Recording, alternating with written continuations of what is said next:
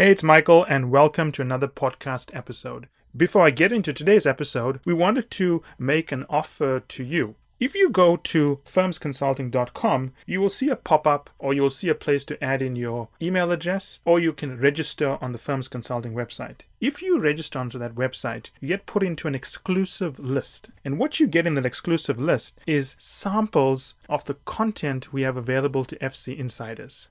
So, that said, I hope you enjoyed today's episode. Hi, everyone, and welcome to the Next Strategy Skills podcast episode. Today, I'm going to continue stepping out of the study to answer questions from readers and listeners who have sent in comments. I've picked these because I think they're important and they'll help you understand the study. So, the third most popular question here is not really a question, actually. It's things people told me they are doing to get up to understand the study, and even though they didn't phrase it as a question, I think it needs to be addressed. So people from all over the world write to me, from Finland to Sweden to Australia, New Zealand, Chile, Congo. We actually have a lot of clients in Angola, believe it or not. Vietnam, Burma, Bangladesh, South Africa, Botswana, Chile. Basically, a lot of countries are covered. And they all tell me, they all ask questions or they tell me what they're doing, right? Now, one of the things I've noticed is that to beef up their knowledge about corporate strategy as we teach it, people are doing a lot. And this episode, I thought of different names for it, but I think the best name is Avoiding the Strategy Echo Chamber. And I'm going to talk you through what I mean by that in a second.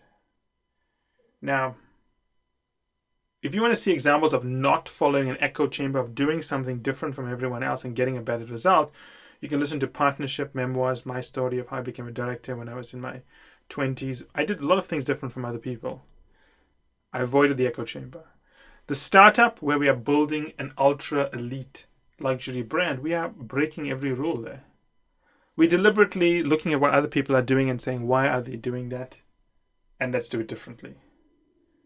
So if you want to get more context and see more examples, do it by listening to those shows. You can even listen to Implementation, Building the Innovation Division. We broke all the rules in terms of how an innovation division should be built at a massive organization. And that was a very successful study. Andrew ended up becoming senior partner from senior manager in the space of 3 years. And he's left. He left the firm as a senior partner and he serves as the chief innovation officer at a major corporation now. Fortune 1000 or something like that. So let's talk about this strategy echo chamber. The strategy echo chamber is the things people do that they think they should do to be good at strategy, but you don't have to do it. Let me talk you through the echo chamber. One is, it really starts off when you're graduating from high school.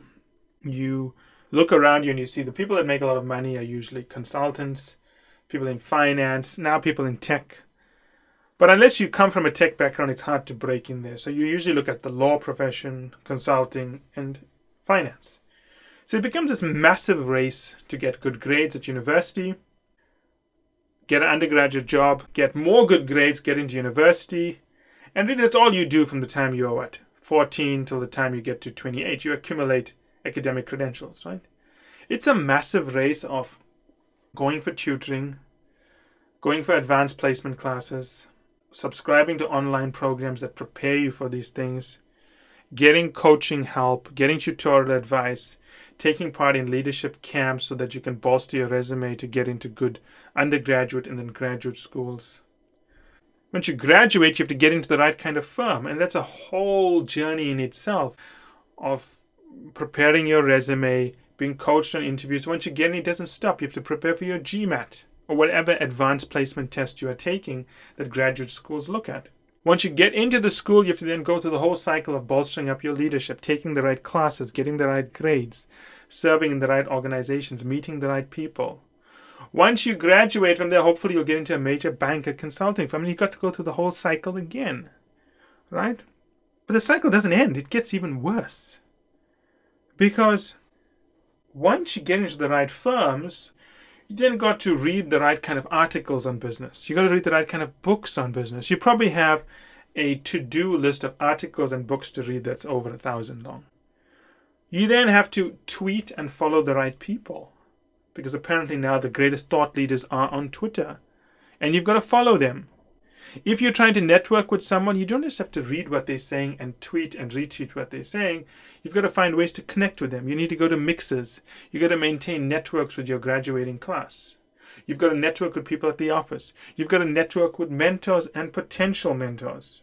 You've got to continue to educate yourself. And if you're listening to this channel, you are educating yourself. You've got to gain experience. Right? You've got to look good. No one wants to work with someone who doesn't look good. You've got to reread the classics of business from the Harvard Business Review, McKinsey Quarterly. McKinsey Quarterly sends you their 10 best articles, which implies they want you to read it. Doing all of that means you probably got your iPhone over your head as you're in bed, and your iPhone hits your forehead as you fall asleep. That's what I call the strategy echo chamber. Reading, tweeting, networking, continuously getting educated, continuously trying to gain experience, rereading classics, and your phone hitting you on your forehead when you fall asleep. I'm going to give you some advice on how to break this, because if you did everything people told you to do to live an amazing life as a strategy professional, you would get nothing done.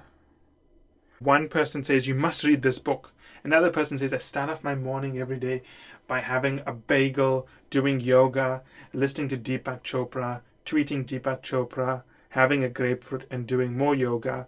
Then another one says, I start up every morning by drinking 1 liter of water with a organic lemon that I get myself from, Silicon Valley somewhere, pick myself, clean myself, and then cut myself and put into my water. Another one says, I start every morning by reading whatever Dominic Barton is reading that day. It doesn't matter. My point is, you get into an echo chamber of just doing what everyone tells you should be doing, but you accomplish nothing because the act of doing everything everyone tells you should be doing leads to nothing being done. So let's just explain something to you. And I'll be brutally honest, as I always am. This may shock you, so be prepared to sit down. There's an enormous industry of people who go around sharing their great secrets that make them enormously successful. They've built shows around it. They've built careers around it. They are sending their children to good universities and spring break on the money they make from this industry. And this industry is about sharing their great secrets that make them enormously successful. And if you listen to 10 people share their 10 secrets, you can't execute all of them because they are usually contradictory. If they are not contradictory, they take up so much time. And if they don't take up so much time, they add no value.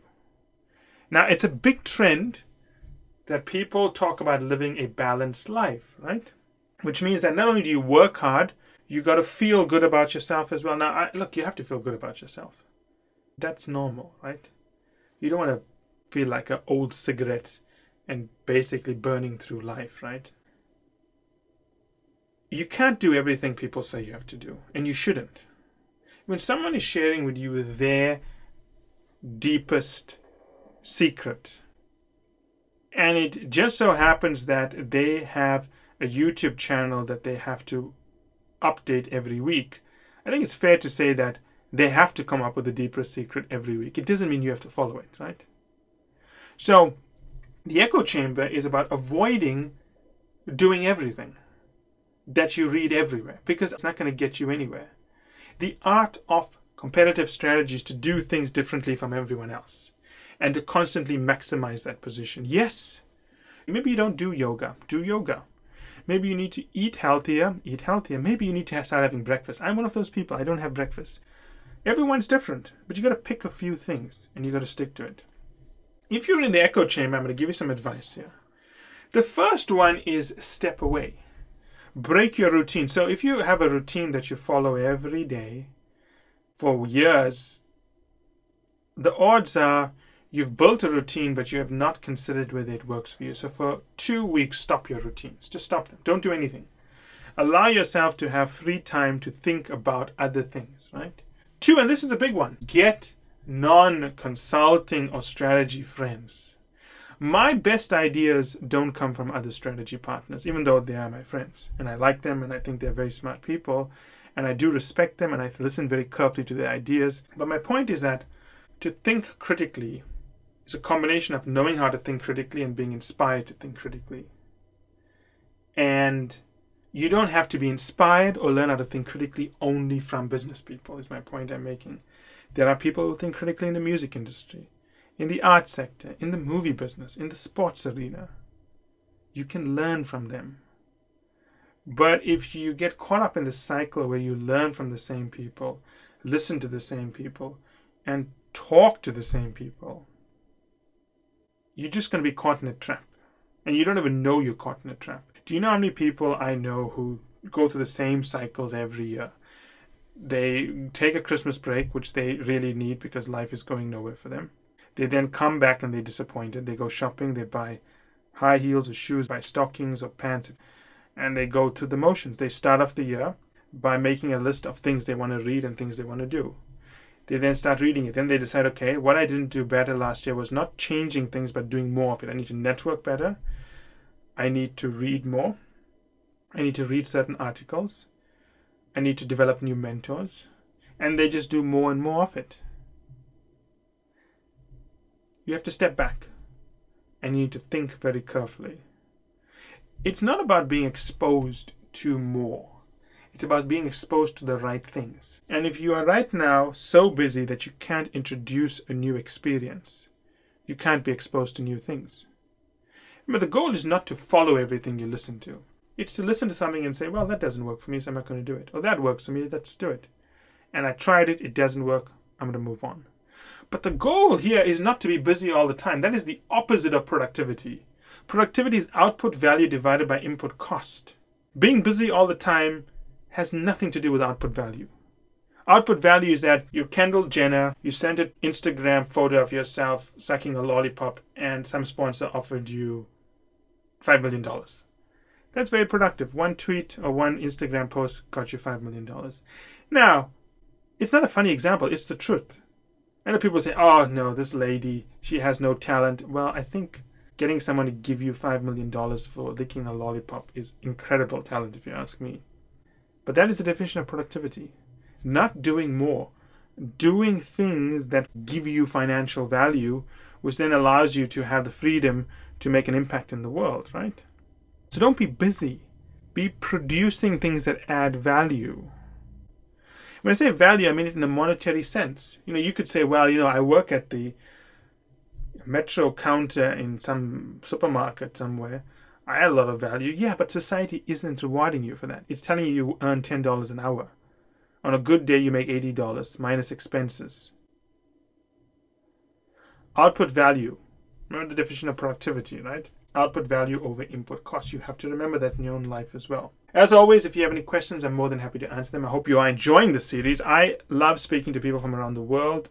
I get emails all the time. I get comments all the time. It always impresses me how talented the group that listens to this podcast. It impresses me that the podcast is so popular around the world. Usually it's ranked in the top 5 for careers in most countries. Sometimes top 2, sometimes number 1 as well. So take care, and I look forward to seeing you in the next episode.